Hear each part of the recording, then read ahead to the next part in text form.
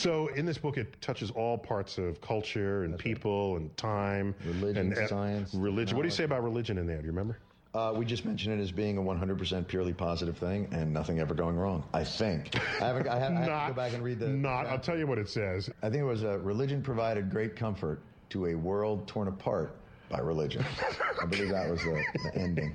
That period. That's all. That's exactly what you got.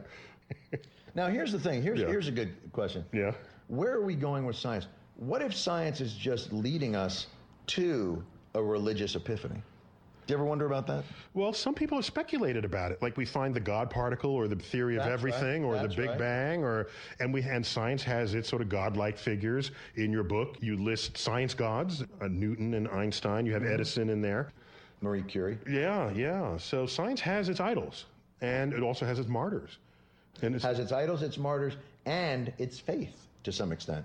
Isn't a hypothesis, to some extent, faith? Yeah, the difference is when you find out when you find a hypothesis is wrong, you stop believing in it. See, that's the difference. The difference is you will, but no one knows yet if religion is wrong.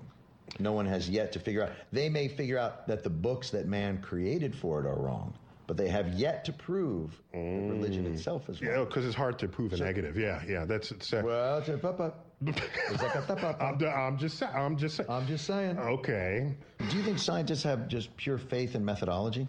Well, it's worked before, so we keep at it. I mean, you need the faith. If you tried it before and it never worked, but you keep trying it, that would require faith. But if it's worked before, do you want to call that faith? I call it, hey, it worked before. You're talking about its experience. Yeah. Scientific method. Yeah, it's experience. Can I tell you something? I love the scientific method. It's awesome. And people over-define it. People over-define the scientific. You know what it is? It's do whatever it takes to not fool yourself. Period. That's the scientific method. I always thought it was to create something recreatable.